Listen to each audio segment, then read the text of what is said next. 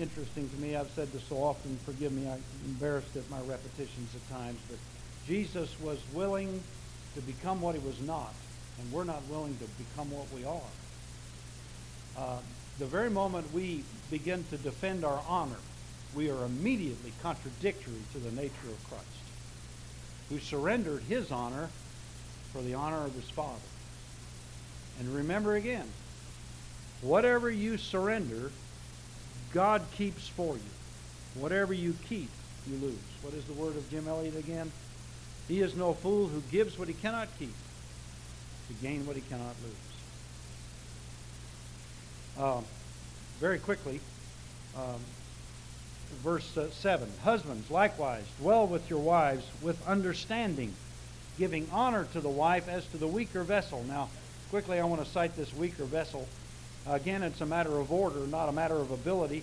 I've often thought that Martina Navratilova would have done better playing tennis with men because she was more like one of them. I recognize there are always, exceptions to every circumstance, but the meaning of the word weaker here is dubious or unsettled in opinion. That's the meaning of the Greek word. Unsettled in opinion. Is there a verse that manifests that? Come with me, please, to 1 Timothy 2.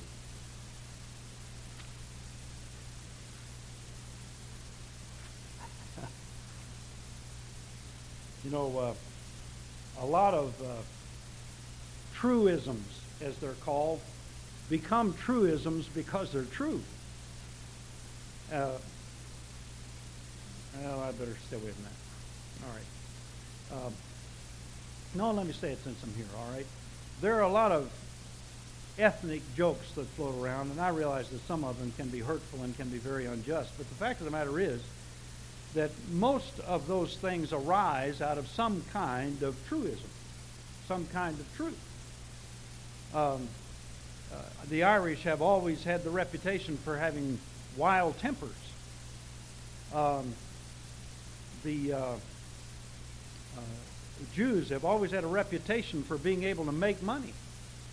I'll lose them now. There's always a list of them, and I don't draw them all back right now. But all of those give rise to what we call truisms. And have you ever heard the truism, it's the privilege of a woman to change her mind? See there? Dubious, unsettled in opinion. That's the meaning of the Greek word. And so allow us, please, to look at 1 Timothy 2. In like manner also, verse 9, I'm sorry. In like manner also women adorn themselves in modest apparel with propriety and moderation. Same thing Peter's saying. Not with braided hair or gold or pearls or costly clothing, but which is proper for women professing godliness with good works. Let women learn in silence with all submission. Now the word silence here is the different Greek word than you have in the Corinthian epistle when Paul said, I want them to be silent. In the Corinthian epistle it is don't say a word, because he's applying a cure to a problem. Here, there's a very different Greek word appearing, and it means to be in quietness. Same idea you have in 1 Peter and chapter 3, to be in quietness. It addresses the spirit, not the deed. So verse 12, and I do not permit a woman to teach or to have authority over a man, but to be in quietness. For Adam was first formed, then Eve. Adam was not deceived, but the woman, being deceived, fell into the transgression. Now there's your key. The woman was deceived. As a principle, deception is the first tool that the snake uses against womanhood.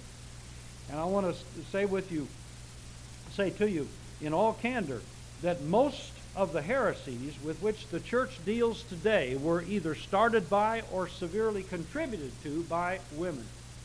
The snake picks out the woman to make his first attack. You can see that in Romans chapter 1. Romans chapter 1, it is the woman against whom he first makes his assault. Women leaving the natural use of the man, burned in their passions one toward another, likewise also the men. As soon as it begins to move through womanhood, it starts to move through manhood. I am convinced that this whole women's lib movement that's afflicting the world today, and I mean that in all sincerity, is carrying us back not only to the system of fertility worship, and it's working concentrically with, we call that thing where don't harm environmentalists. There you are. It's working concentrically with environmentalism to carry us back to fertility worship. And I'm convinced that's where the world is headed. I know it looks bizarre now, but I want to tell you something, beloved. 15 years ago, where we are now looked bizarre. Incredible the things that are going on right now. It's absolutely. Ted and I were talking about this a little earlier this morning, that we have lost all logic. There's no longer any logic in the decisions that are being made. It's absolutely unbelievable, the sort of thing that's happening now. In any case, this whole philosophy is moving us back to the situation which prevailed prior to the flood. And Jesus said, as it was in the days of Noah, so shall also be in the days of the coming of the Son of Man. And in that time, the sons of God, fallen angels, saw the daughters of men that they were fair, and they took them wives of all that they chose. Peter addresses that in his second epistle. And so it's so very important. Coming back with me to Peter, please. No, I'm sorry. Go with me to Ephesians, because I did not cite those passages that I wanted to a moment ago, and time's running out. It is so very important that we recognize divine order. And I cannot emphasize this too much. It's not a matter of ability. It's a matter of order. And I'm going to cite that before we close here very quickly to see how it relates to the Lord Jesus.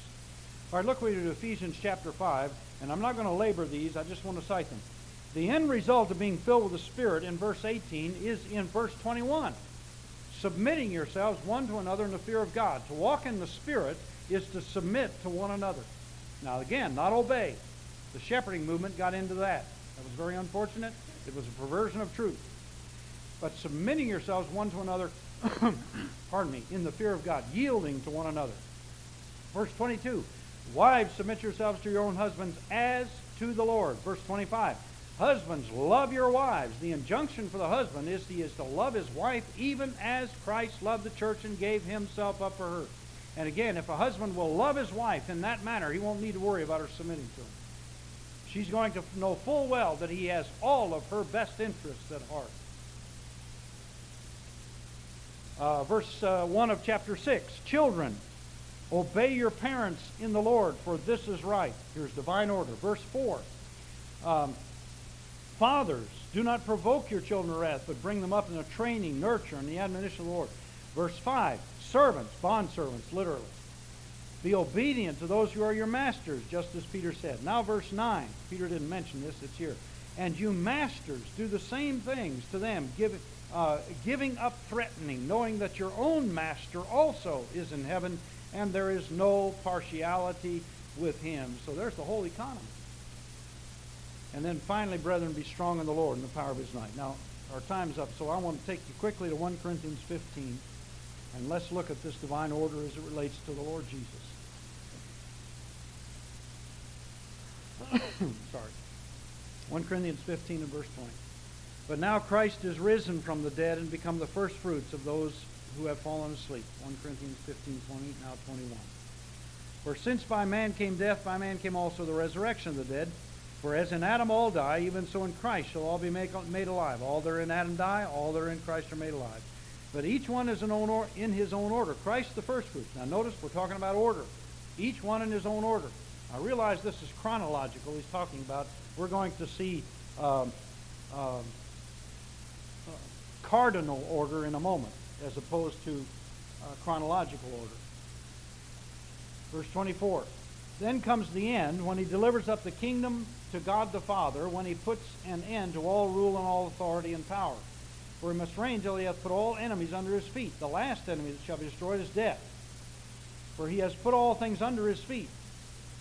But when he says all things are put under him, it is evident that he, the Father, who put all things under Christ, is accepted. In other words, the Father isn't under Christ. Now when all things are made subject to Christ, then the Son himself will also be subject to God, the Father, who put all things under him, that God may be all and in all. The self-emptying of the Lord Jesus declares that he will eternally be under the authority of the Father. There never will be a time when Jesus Christ will surrender that body that he has obtained in his humiliation and now in his glorification, and lay it aside and go back into the bosom of the Father as the Son, co-equal in authority. When Jesus came in the incarnation, he laid aside not his divine nature, for most surely he was God. From the time he was conceived to the time that he ascended to the Father, he was God, without any break in that in between, as some have suggested at the cross. But he laid aside, rather than his divinity, he laid aside his divine prerogatives. And by laying aside his divine prerogatives, he became subject to the Father. And there never, therefore, will be a time when Jesus Christ is not still, in eternity, subject to the Father. For God the Father is going to be all in all. And he's spoken of here in contrast to God the Son. And the God the Son, therefore, is going to take that position of subjection to the Father. If this is the case with the Son, that he has eternally, that's a staggering thing to me, laid aside that divine prerogative. And by the way, parenthetically, the reason he did so is because he loved the church. And if he ever surrendered that position, he loses the church. Not one jot or tittle of the law fails, the law be fulfilled, and that's the law of the bondservant. If the bondservant came into the house without a wife, and in the course of serving, not the bondservant, but I'm sorry, first of all, the servant, if in the course of serving the father of the household, the master of the house, gave this servant, this slave, a wife, and the end of the 6th year came and he can go free in the 7th year, if he said, I want to take my wife with me, I'm going to leave, the master says, oh no. If you'd have brought her with you when you came, you can have her when you go out, but you didn't bring her with you when you came. You got her while you were serving me. Therefore, she stays. And the servant therefore says, well, I love her. And I love you too. I'll tell you what I won't do. I won't leave. And so he takes his ear and takes him to the doorpost. And what are doorposts for? No, come on. Hang doors. Who's the door? What's the identification? Yeah, you're going to the cross with him, you see. And he takes him to the doorpost and he pierces his ear through with an awl to the door, and he serves him forever. And not one jot or tittle of the law fails to all be fulfilled. That's what Jesus did. He came as being found in fashion as a servant. He became obedient unto death, even the death of the cross. Wherefore God hath highly exalted him, and he gave him a wife while he was a servant. And therefore he keeps that wife as long as he remains a servant. Remarkable. No, staggering is what it is. And so Jesus Christ has taken the position. If, therefore, he has done so, ought we also accept the same? Blue, or your planet. Comments or questions?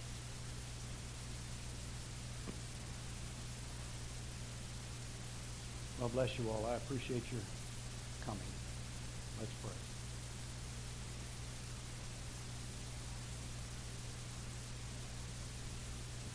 No, I didn't intend to get to that. No, that would get us into the second coming, and I didn't mean to transgress in that area.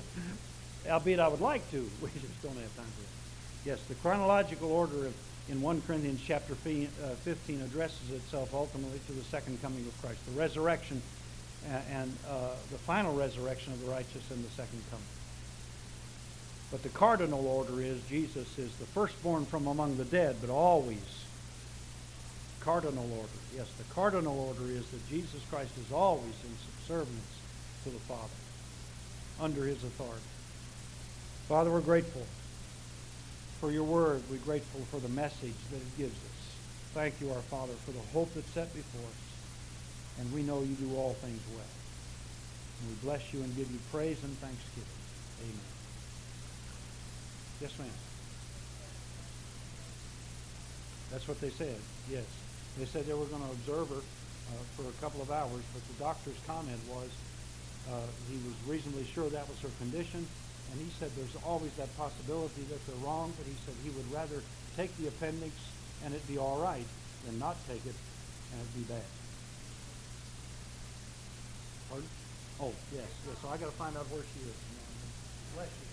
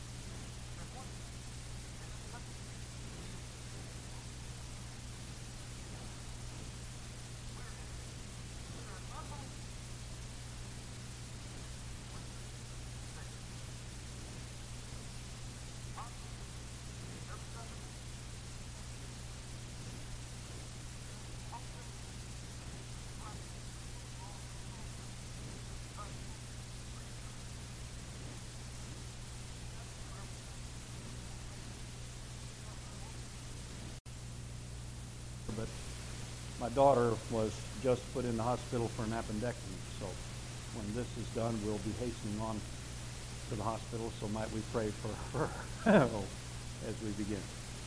Father, we're grateful for your faithful kindness toward us. And we realize we're in your hands. We thank you, Father, that you keep us as the apple of your eye. And we pray your hand of healing and care on Karen now, and your peace upon her mother. In the name of Jesus, our Father, we pray you'll give wisdom to those that would minister to her medically. And we ask you that you would simply breathe your breath and speak your word of healing and recovery. Thank you, Father, for the word we approach. And again, we confess our inadequacies toward us. And apart from the ministry of the person of the Holy Spirit, we have no understanding. And so we pray you'll give us anointing to hear and to speak. We submit the time to you in Jesus' name. Amen. All right, we had discussed in our last class, pardon me, from verse 11 onward, Beloved, I beg you, as sojourners and pilgrims, abstain from fleshly lusts which war against the soul. And we had discussed this much in a previous class, and I did not want to labor unnecessarily, but simply to remind ourselves that the fleshly lusts that war against the soul put the soul in the middle between the spirit, which would want to do the will of God, and the body of man, in which sin works, according to the Apostle Paul in chapters 6 and 7 of Romans. And therefore those appetites that come out of this body or out of the flesh would war against the soul. That is to say, would want the soul to obey the deeds of the flesh, whereas the Spirit is calling the soul to obey God. And so Paul says, abstain from those fleshly lusts, those things that provoke the body to do the deeds contrary to the will of God. Keep a distance, in other words, between you and those things which would provoke unsavory appetites in us. And then verse 12, we spent some considerable length of time with the phrase, the day of visitation. It's very important. It's translated in 1 Timothy chapter 3, the office of a bishop. That one word, visitation, translated the office of a bishop. And it would have the idea of one possessing a rightful authority over a government or peoples or whatever. It's used in Luke chapter 19 by the Lord Jesus in verse 44 regarding Israel, saying to them, you knew not the day of your visitation. That was with reference to his first coming. In this case, he's referring to his second coming. Glorify God in the day of visitation, that day when Jesus Christ comes to take the throne and the authority that's rightfully his. That's what's implied in the term visitation. We applied that to Acts chapter 3, verses 19 and 20. Peter is talking there about the times of refreshing that come from the presence of the Lord until he send Jesus for the restoration of all things. The restoration of all things is the kingdom reign of the Lord Jesus, during which time he will restore the physical earth to its prior or pre-fall condition.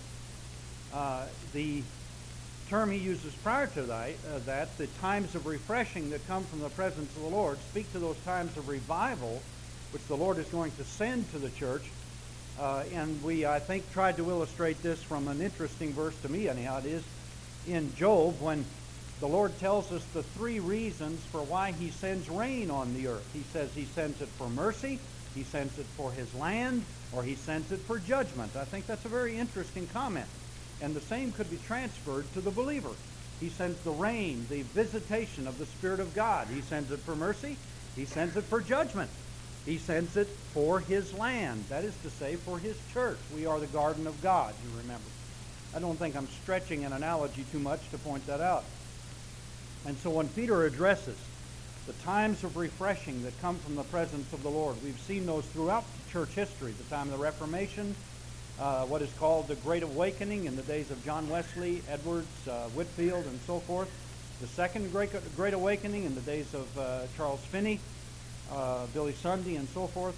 Those are times of revival. Some of them are worldwide, some of them are localized. The Welsh revival, for example, the results, the fruit of which visited the whole world. The tentacles, if you would, of that went out to the whole world in the blessings of God.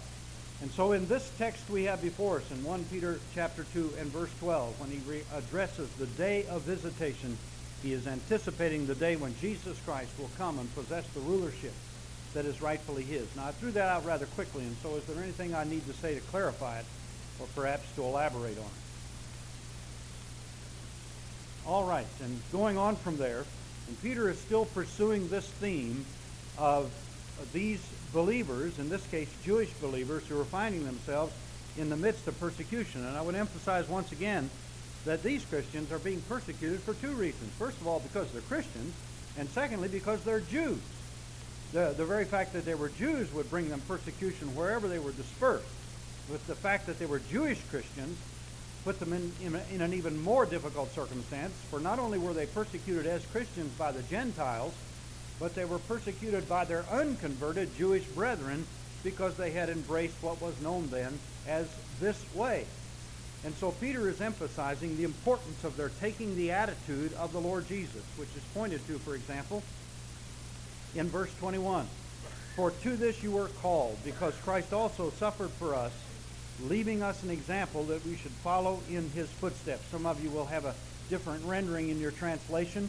Some Greek texts read differently. For example, to this you were called because Christ also suffered for us.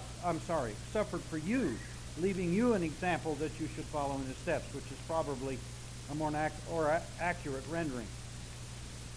And so Peter is saying you're finding yourself in the world in the same position as was your Savior.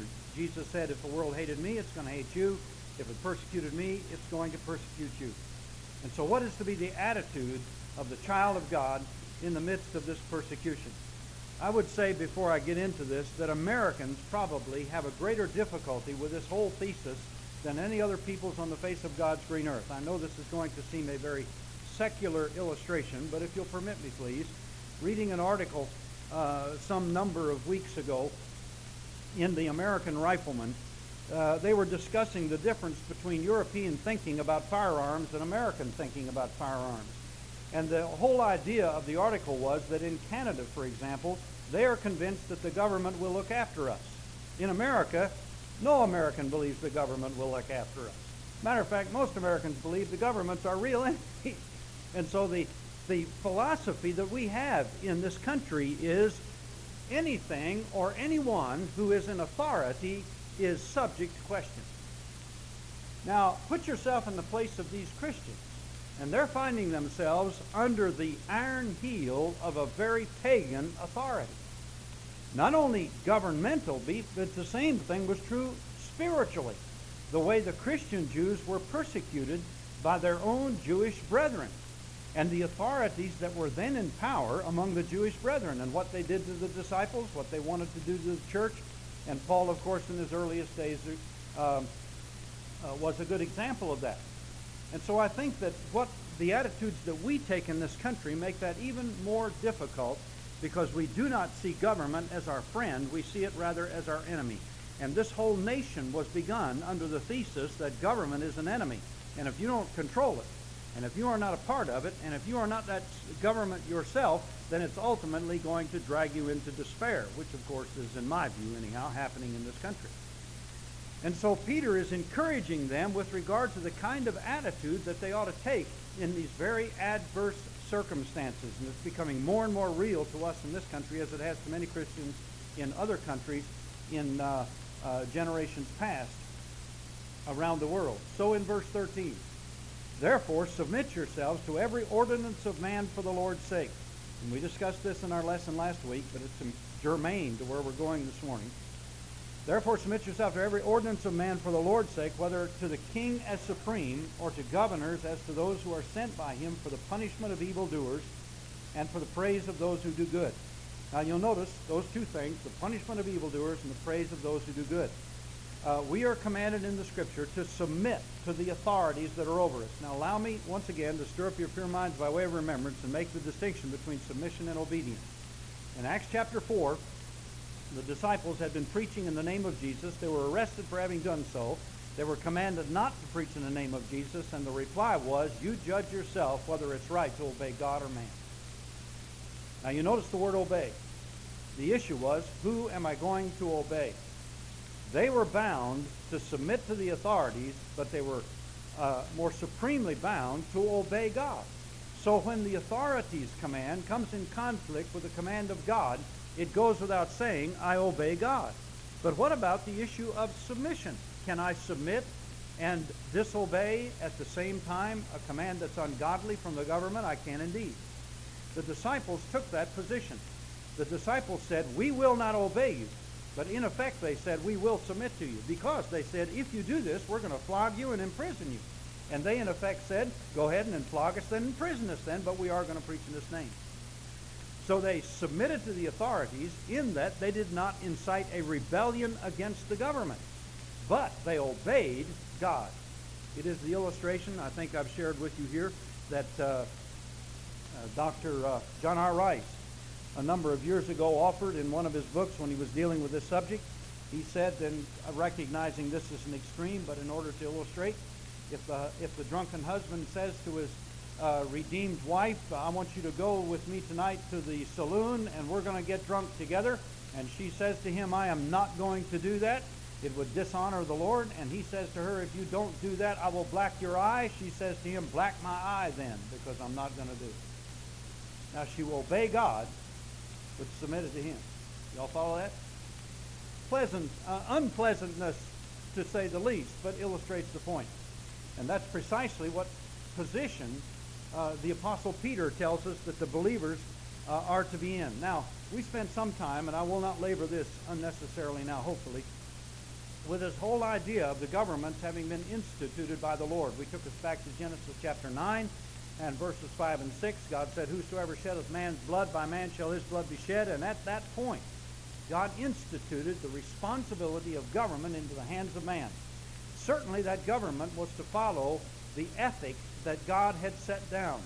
As a parenthesis right here, this government in this country has survived because it was established on the Judeo-Christian ethic. That's being abandoned now. We have entered in indeed to a post-Christian era, and I believe that deterioration can only come as a result of that. I believe it was one of our founding fathers that said our system of government can only exist as it is in the hands of moral people. When it ceases to be in the hands of moral people, this system of government cannot survive. Now, the truth of that is very evident, is it not? Since you're voting a democracy and the majority rules, if the majority is morally upright, then of course righteousness will prevail. But when the majority is no longer morally upright, then righteousness will not prevail. That, as a sidelight to that, is why the Church of Jesus Christ is not a democracy. Because we always prevail with carnal Christians rather than with spiritual Christians. And when carnal Christians are running things in a democracy, you're going to get a carnal result. And that's why the government of the Church of Jesus Christ is built under an eldership and a theocracy. And that's another subject, and I'll not breach that right now. So Romans chapter 13, verses 1 through 7, Titus chapter 3, verses 1 and 2, all of these emphasize the importance of being under the authority of government and being submitted to that government because God instituted it. And he says in Romans 13, he bears not the sword in vain. And we spent some time talking about the importance of capital punishment and cited Ecclesiastes chapter 8, because judgment against an evil work is not executed speedily. Therefore, the hearts of the sons of men are thoroughly set in them to do evil. Now, in this context, then, I think that's a profound statement, isn't it? As anything God says is, of course. I feel a bunny pat there, but I'm trying to resist it. Verse 15. For this is the will of God, that by doing good you may put to silence the ignorance of foolish men, as free, not using liberty as a cloak for vice, but as bondservants of God. Don't take liberty, Paul said in Galatians 5:13, as an occasion to the flesh. So, in verse 17, honor all people, love the brotherhood, fear God, and honor the king. Now, that's basically the position of the believer in attitude toward this world. Honor all people. Whatever breed they may come from, whatever social level they may come from, you do to them as you would want them to do to you. We call that the golden rule. It came, of course, from the mouth of the Lord Jesus. Have you ever heard, how many of you have ever heard of the silver rule? Some of you have. I know you have. You may have forgotten. The silver rule was birthed by a fellow named Confucius. And the silver rule reads, Don't do anything to anybody else you wouldn't want them to do to you. Now, what's the grand difference between those two? I can accomplish that sitting in my living room, you know. That puts no responsibility on me whatsoever. Just let the guy alone. Stay away from him. But Jesus requires something of me toward them. Do for them. Don't just avoid them, but do for them. And so honor all people. That would immediately settle the racial problems that exist in the world if everybody did that. And I'm not the idealist that says they will. Love the brotherhood. You have a unique and certain responsibility toward those that are in Christ Jesus. Paul said, as much as is within you to do good unto all men. Finish the verse. Especially to the household of faith, indeed. Fear God. Honor the king. Those two go together. Fear God. Honor the king. You first of all give your allegiance to the Lord, and then you give honor to the king, and your fear of the Lord is going to govern a right respect, right attitude, and right response to the king, whatever he does. Now from verse 18 on, he begins to give us this list, and I'm going to go through all of those very quickly just for the moment, but he started with verse 13, submit yourselves to every ordinance of man. In verse 18, he said, servants, be submissive to your masters. In verse 1 of chapter 3, he said, wives, likewise, submit to your own husbands. And in verse 7, husbands, likewise, dwell with them with understanding. And then he concludes this context, and we'll not get that far today because it's going to raise too many other issues. He concludes this context with pointing out in verse 18, for Christ also suffered once for sins, etc.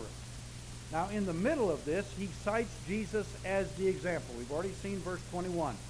To this you were called, because Christ also suffered for us, leaving us an example that you should follow in his steps. Now, why is that so important? He's going to repeat basically the same thing at the end of chapter 3. So why is he putting this statement right here? Verse 22. Who committed no sin, neither was deceit found in his mouth. In other words, here was a totally innocent individual. Peter is not emphasizing so much, though he will speak to it, the vicarious suffering of Christ here, as much as he is that he was the innocent being wrongly dealt with, unjustly dealt with by an unjust world. And how did Jesus respond to being unjustly dealt with by an unjust world?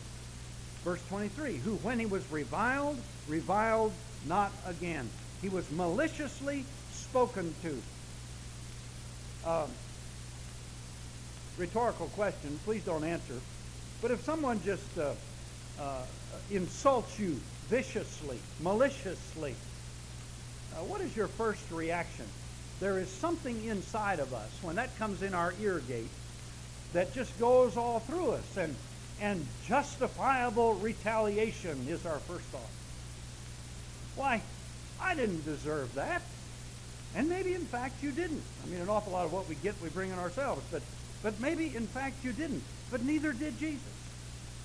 And what was his response? When he was reviled, he did not revile in return. The close of this verse is critical to all of this. When he suffered, he did not threaten. For all you did to me, I'm going to do thus and so to you. Vengeance, come on, is mine. I will recompense, saith the Lord. Very difficult place for a man to take, because we've been taught all of our lives we have our rights. I mentioned in the hearing of some of you in time past, some of you are familiar with a group called the Plymouth Brethren. They don't call themselves that. That was the title put on them because the organization began, the fellowship began in Plymouth, England, before the turn of the century. And they have given us some grand Bible teachers over the years. A.W. Pink, Harry Ironside, C.I. Schofield, along with a great list, J.N. Darby, along with a great list of them. But I remember in one of their fellowships, I was told, I don't know if I read it or was told it by one of them, but in any case, they were having a disciplinary meeting. A couple of their members were at loggerheads with one another, and in the course of, in the course of the, shall we say, adjudication that was going on there, this one individual who felt like he was being wronged cried out, "I've got my rights!" And one of these old brethren sitting there behind the elder's desk said, "My dear brother, if you had your rights, you'd be in hell right now." Now, one of the lessons we need to learn from this is that we are in the world to discover the position that the Lord Jesus took in order that we might reign with him. If we suffer with him, we'll reign with him. Now, that doesn't imply you're not going to make it to heaven if you don't suffer with him. Don't misunderstand that at all. The issue is reward and responsibility. But because Jesus took this place, if I am to learn the lessons of the nature of Christ, and Jesus said, "Be ye perfect, even as your Father in heaven is perfect." The word perfect there doesn't mean without flaw. It means to be mature, fully rounded. Come to the end of God's purpose for you. Come to the maturity that was intended for you. And if we are indeed going to learn those lessons and come to the fullness of the measure of the stature of Jesus Christ, then we must take this route. For every time we resist the circumstances into which God has placed us, we back up one notch on God's purposes. Does that illustrate adequately? John said it twice, once in his epistle and secondly in the Revelation. He said, "Take heed unto thyself, that you lose not those things which thou hast wrought, but that you receive a full reward." 2 John verse 8. Again in the Revelation in chapter 3, "Take heed lest another man take thy crown." Best illustration of that is Saul. I kind of ran into a wee bit of an argument over this one time, suggesting that Saul went to heaven. I'm absolutely convinced that Saul went to heaven. You recall, I'm digressing here, but you recall when he went to the witch of Endor, because God wouldn't talk to him anymore, he had departed from him, become his enemy. And many feel, well, if God became his enemy, well, then certainly he had to go to hell. No. God became Israel, the nation's enemy as well, you remember. But they were still beloved for the covenant's sake, the Scripture says. That was a part of the chastening. In any case, Saul goes to the witch of Endor, tells the witch of Endor, "I want you to call me up Samuel." And when Samuel showed up, terrified her, because she was used to dealing with demons. This time, the real thing showed up, and it absolutely terrified her. And she described who she saw, and Saul said, "It is Samuel." And then the text, 3 times, not what the witch said, not what Saul said, but the inspired, Holy Spirit breathed text says, "And Samuel said to Saul, 'This day you and your son will be with me.'" Now, where was Samuel? In the paradise of God. So I'm quite convinced that Samuel, quote unquote, went to heaven. But now, having said that, he lost his crown. You see? Because another, better than himself, came along. Who am I talking about? Saul, thank you. Saul lost his crown when he intruded into the priest's office and rejected divine authority and divine order. Very often when the issue comes up, and I don't know that I'll get into it today, but very often when the issue comes up, well, I might, with regard to wives submitting themselves to her husbands, there are some, particularly those who have been affected in our country today by the women's lib movement, feel like that somehow or another that's demeaning to women.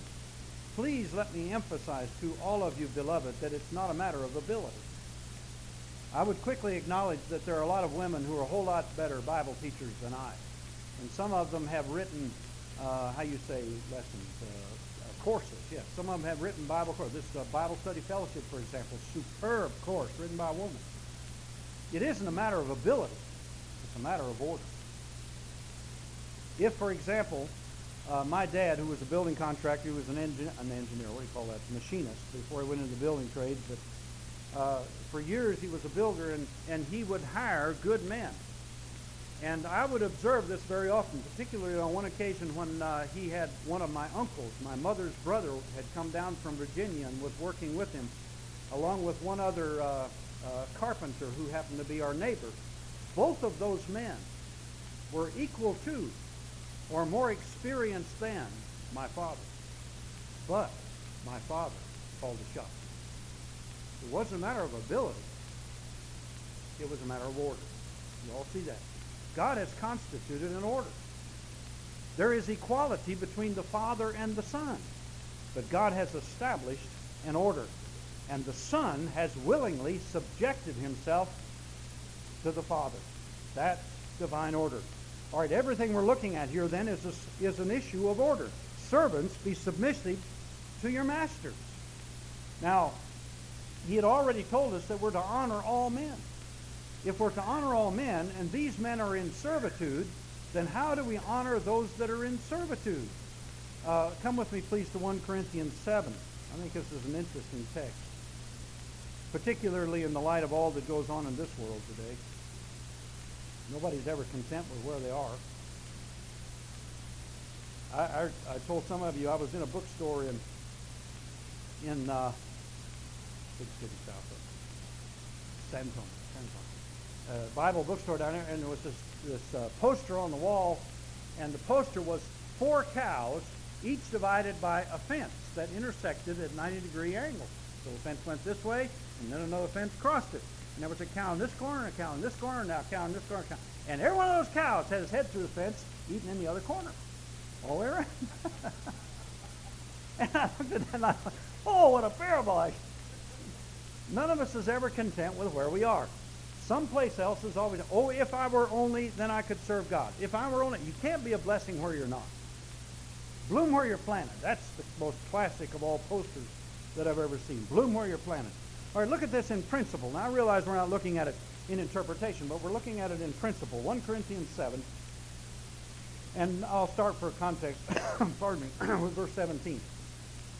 But as God has distributed to each one of us, as the Lord has called each one, so let him walk. And so I ordain in all the churches. Was anyone called being circumcised? Let him not become uncircumcised. Was anyone called being uncircumcised? Let him not become circumcised, because that was practiced in that time. Verse 19. Circumcision is nothing and uncircumcision is nothing but the keeping of the commandments of God. Let each one, here's the verse, let each one remain in the same calling in which he was called.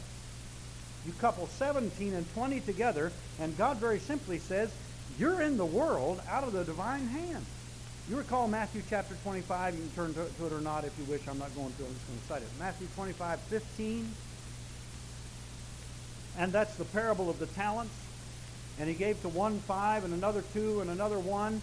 And then what's the next phrase? Each man according to his ability. Now, every one of us has an ability in the mind of God. We minister according, Peter says, to the ability which God gives. So each one of us has from the Lord an ability. And we move within the sphere of that ability. To attempt to move outside of that sphere, we usually fall flat on our faces in attempting to do so, but it is to say to the Lord, I don't like the way you made me. Now, all of us need to excel within the sphere of our ability. We need to mature within the sphere of our ability. But to, a crude illustration to be sure, but if the pastor, let me use a different one because that has such an ambiguous meaning in our day. If the prophet decides that he wants to be a teacher, then that can be a disaster. If the teacher decides he wants to be an evangelist, that can be a disaster. Didn't say it would be, said could be. It is an unwillingness to remain in the position in which I'm called. And so what Peter is looking at in principle is, look, all of you are where you are out of the divine economy. And for you to resist where you are and to rebel against those that are over you is to rebel against God. Certainly, the Judeo-Christian ethic wants to see men outside of the sphere of persecution. And I want another word there. Sorry, I lost the word I'm after. Not persecution, but brutality. All right. The Judeo-Christian ethic wants to see every man outside of the sphere unafflicted by brutality. And certainly there is an injunction against masters. We're going to come to that momentarily. And Paul in Ephesians makes some interesting comments. But nonetheless, it is the order of God that has brought about the kind of servitudes that are often visited upon peoples and nations. I'm kind of treading on eggs here. I think I need to quit. Remember the order that God set down when Noah came out of the ark? I know this has been, how shall you say, by humanistic thinking cried out against, but it's nonetheless there, and it was thus in the Scriptures, thus in history. When Noah came out of the ark, you remember he got drunk. I'm convinced he didn't know he could get drunk. Things didn't ferment prior to the flood. After the flood, we have a totally different atmospheric condition. And when he started drinking all that grape juice, he said, boy, this never tasted like this before. And he didn't quit, and he got drunk. Fermentation is a dying process. And fermentation, while it took place prior to the flood, took hundreds of years, just as it took hundreds of years for men to die. But after he came out of the ark, it happened in short order. And he was reaping the benefits of that as he was drinking the fruit of his labor, and he got stoned. And his son Ham comes in, sees him in his nakedness and his debauched situation, goes out and makes light of him to his brothers. And that provoked. And his brothers, you remember, came in and covered him up with their backwards so that they would not see his nakedness. And that provoked a prophecy from Noah, which doubtless the Lord gave, as it's so recorded in inspired writ. I will enlarge Japheth, and he shall dwell in the tent of Shem, will be a servant. Canaan, he said, will be a servant. It was the generations of Ham that he was addressing. And of course, that prophecy focused particularly on the land of Canaan that ultimately the children of Israel would possess. But its broader reach addresses the Japhetic nations, the Semitic nations, and the Hamitic nations. And he said, first of all, you'll dwell in the tent of Shem. There are two things implied there. The first one is that spiritual blessing is going to come through the line of Shem. The tent of Shem, the tabernacle of Shem, if you would. Spiritual blessing is going to come through the tent of Shem. There's something that's a little more than that in it. I think all of West Texas is dwelling in Shem's tent. You ever heard of Levi Strauss? By the same token, the Arabs are Semitic, you'll remember. Now, through Isaac shall thy seed be called. But the Arabs are Semitic. And the whole world right now is, in a very real sense, dwelling in the Arabs' tent because of the oil situation, of course. Well, I feel the bunny path there, and I've got to let that alone. The Japhetic nations, on the other hand, in that prophecy, were promised to rule the world, and so they have. The kingdom of Rome, of course, was the apex of that. But from the time that Israel was carried captive in the hands of the Babylonians, the Japhetic nations have ruled the world. They've held dominance over the greater part of the world. And so it is to this present hour.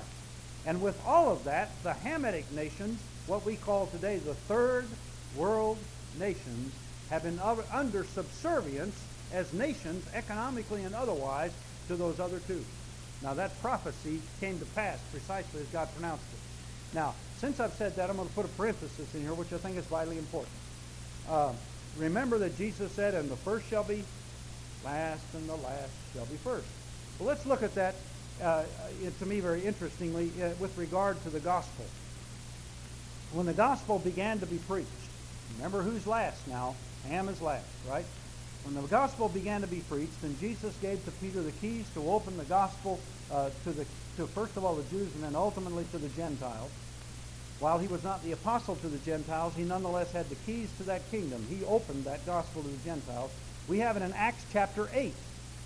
In Acts chapter 8, you'll recall, the gospel was being preached in Samaria, and Peter was making declaration, and Philip was taken out of Samaria and brought down to Gaza to preach to who? An Ethiopian eunuch. He was treasurer to Candace, queen of the Ethiopians. Third world, Hamitic nation. And he was the first one. Now it's to the Jew first, and on the day of Pentecost, the gospel was preached to the Jew. But I want you to watch this singular order. That gospel is now open, first of all, to this Hamitic individual who goes back to his own nation. And by the way, there's an interesting, I'm digressing here, yes, but let me do this quickly. That he goes down to his own nation and begins to minister that gospel. And it's interesting to me that when the Apostle Paul writes to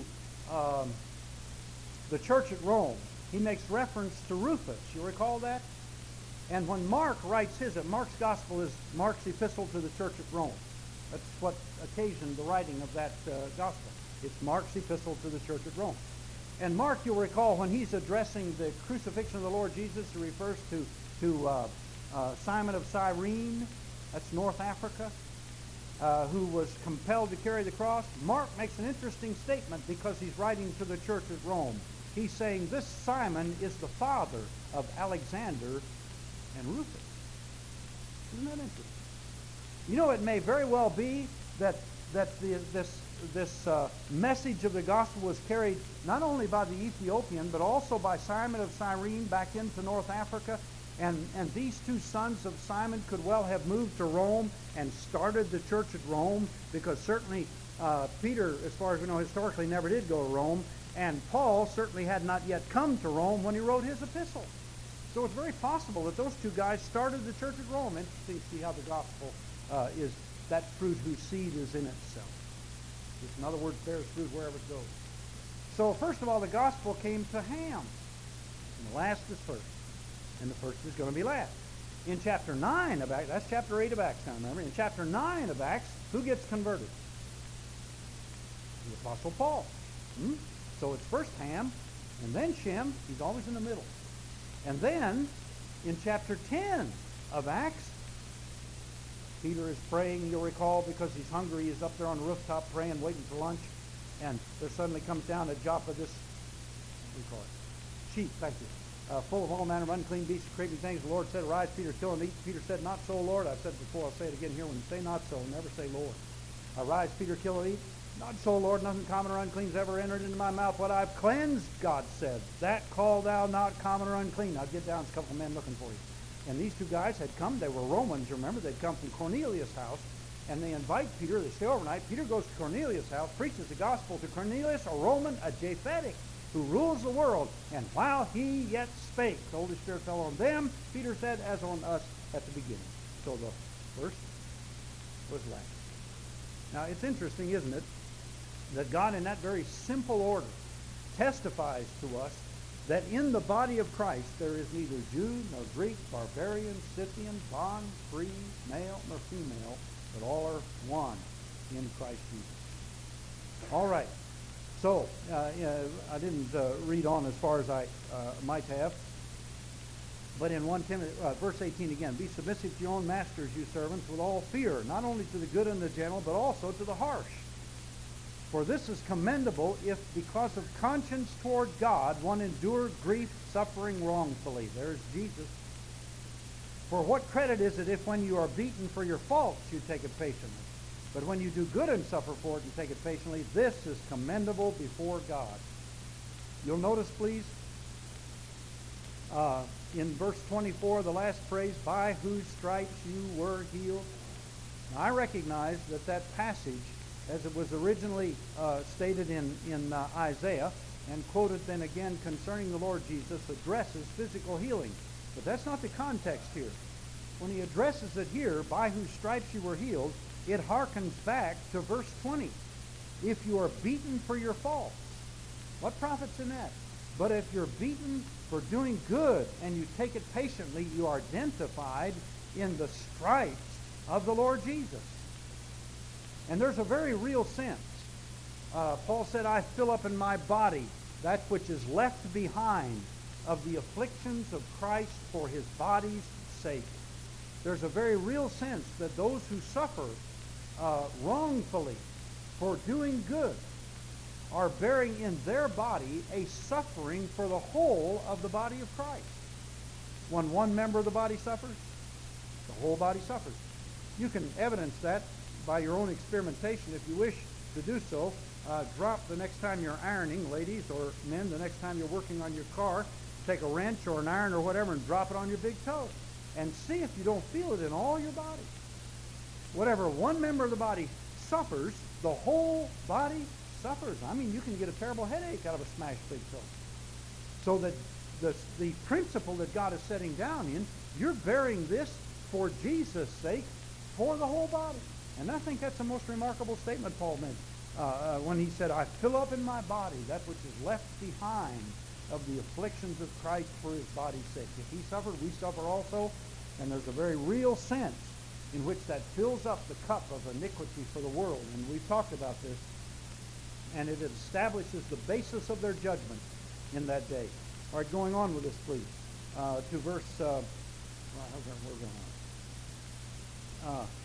verse 21 again. For to this you were also called, because Christ suffered for us or for you, leaving you an example you should follow his steps. Now move on down, please, to verse 1 of chapter 3. Wives then, okay, servants, you obey your masters. Wives then, likewise, be submissive to your own husbands, that even if some do not obey the word, they without the word may be won by the conduct of the wives. A number of years ago, and some of you here perhaps had similar experiences if you were in a teaching capacity, but a lady came to me after a Bible class in Austin a number of years ago, and she said, my husband just simply is not spiritual, and he doesn't know the direction of the Lord, and so I have to make those choices for him. And I thought to myself, my dear sister, I wonder if one of the reasons that he is not submissive to the Lord is that you won't let him because you're doing it for him. And there was a kind of harshness and bitterness in the way she was saying that, and I was forced to think of this passage, and so, of course, obviously, I made quick reference to it in her behalf, that they might be won by the conduct of the wives when they observe your chaste conduct coupled with fear. Do not let your adornment be merely outward adorning, the braiding of the hair, wearing of gold, putting on of fine apparel. Rather, be the hidden person of the heart with the incorruptible beauty of a gentle and a quiet spirit, which is very precious in the sight of the Lord. Now, I want to note to you here, this text is not saying women shouldn't talk. And I want to digress, and I know I'm meddling when I do this, but I'm going to digress. Many have taken the 1 Corinthian epistle, and the Apostle Paul says, I would that your women keep silence in the church. It's not permitted unto them to speak, as also saith the law. Now, if you don't have a problem, you don't apply the cure. The problem in the Corinthian church was that the women were behaving themselves consistent with the culture of the city of Corinth, which was an abominable place. As a matter of fact, if you wanted to insult somebody in those days, you called them a Corinthian. If you wanted to insult somebody in Israel, you called him a Nazarene. Can any good thing come out of Nazareth? You'll remember the words of Nathaniel. If you wanted to insult somebody in Israel, you called him a Nazarene. But if you wanted to insult somebody in Greek culture, you called him a Corinthian. Because Corinth was a debauched place. And women were contributors to that debauchery to a great extent. And so Paul is setting down an order because that was brought into the Corinthian church. And Paul said, now, in other words, to the Corinthian women, if you can't do it right, you can't do it at all. But you will remember in that same epistle, he was setting down the order for women to prophesy in the assembly. Now, why would he set down an order for women to prophesy in the assembly if they were not permitted in the church of Jesus Christ as a whole to speak? Because he was correcting a problem in the Corinthian assembly. And if you don't have the problem, you don't apply the correction. And so there's no implication at all, here or in any other text. It is a meek and a quiet spirit, which is in the sight of the Lord a great price. Paul refers to that in 1 Timothy 2, and we'll have occasion to address that just momentarily. So that it is the meek and the quiet spirit. And quickly I want to extrapolate, as they say, on this a moment. If you are a computer genius, you use that term. Don't come across very much. Verse 4. Rather, let it be the hidden person of the heart, hidden man of the heart, I think is the way the King James reads, with the incorruptible beauty of a gentle and a quiet spirit. The hidden man of the heart, or hidden person of the heart, is the spirit of the man. The word hidden is the Greek word kryptos. Those of you who have been in the military will remember cryptology or cryptograph. It was the decoding room. Kryptos is secret. And Peter says it's the secret man, which is the spirit of the man, that hidden man of the heart. It's the holiest of all within the man. Now that term is in contrast to Paul's usage in Romans chapter 7 and verse 22, where he refers to the soul as the inward man, and in 2 Corinthians chapter 4, where he refers to the body as the outward man. As a matter of fact, in chapter 4 of 2 Corinthians, he uses both those terms. The inward man is renewed day by day, but the outward man, perishing, yes, dying, perishing. The inward man is the soul, the outward man is the body, but the hidden man, the secret man, is the spirit of the man. And Peter is saying, wives, cultivate in your spirit that kind of attitude that manifests the character of Jesus Christ, not self-asserting. Somebody says, well, Jesus was very self-asserting. I mean, he went in there and whipped those people that were money changers in the temple and so on and so forth. No. Make this distinction in your thinking. Jesus was never self-asserting. He was always Father-asserting. Yes. God-asserting. Everything that Jesus did Matter of fact, Fountain mentioned the verse again Sunday morning. Whatsoever things I see the Father do, those things I do, Jesus said. Whatsoever things I hear the Father speak, those things I speak. Jesus never acted independent of the Father, but always with the Father's purpose in mind. And if each one of these that are mentioned here, servants, wives, husbands, act with the Father in mind, not maintaining our honor, but rather the honor of God, all goes well. It is the very moment that I want to maintain my honor and my dignity that all falls apart. Jesus, when he went to the cross, lost all honor and all dignity. Boy, did he ever lose dignity. The portrayals of the cross are always modest as to what they might have been. Jesus Christ hung naked on that cross, and all dignity and all modesty and all honor was lost in that moment.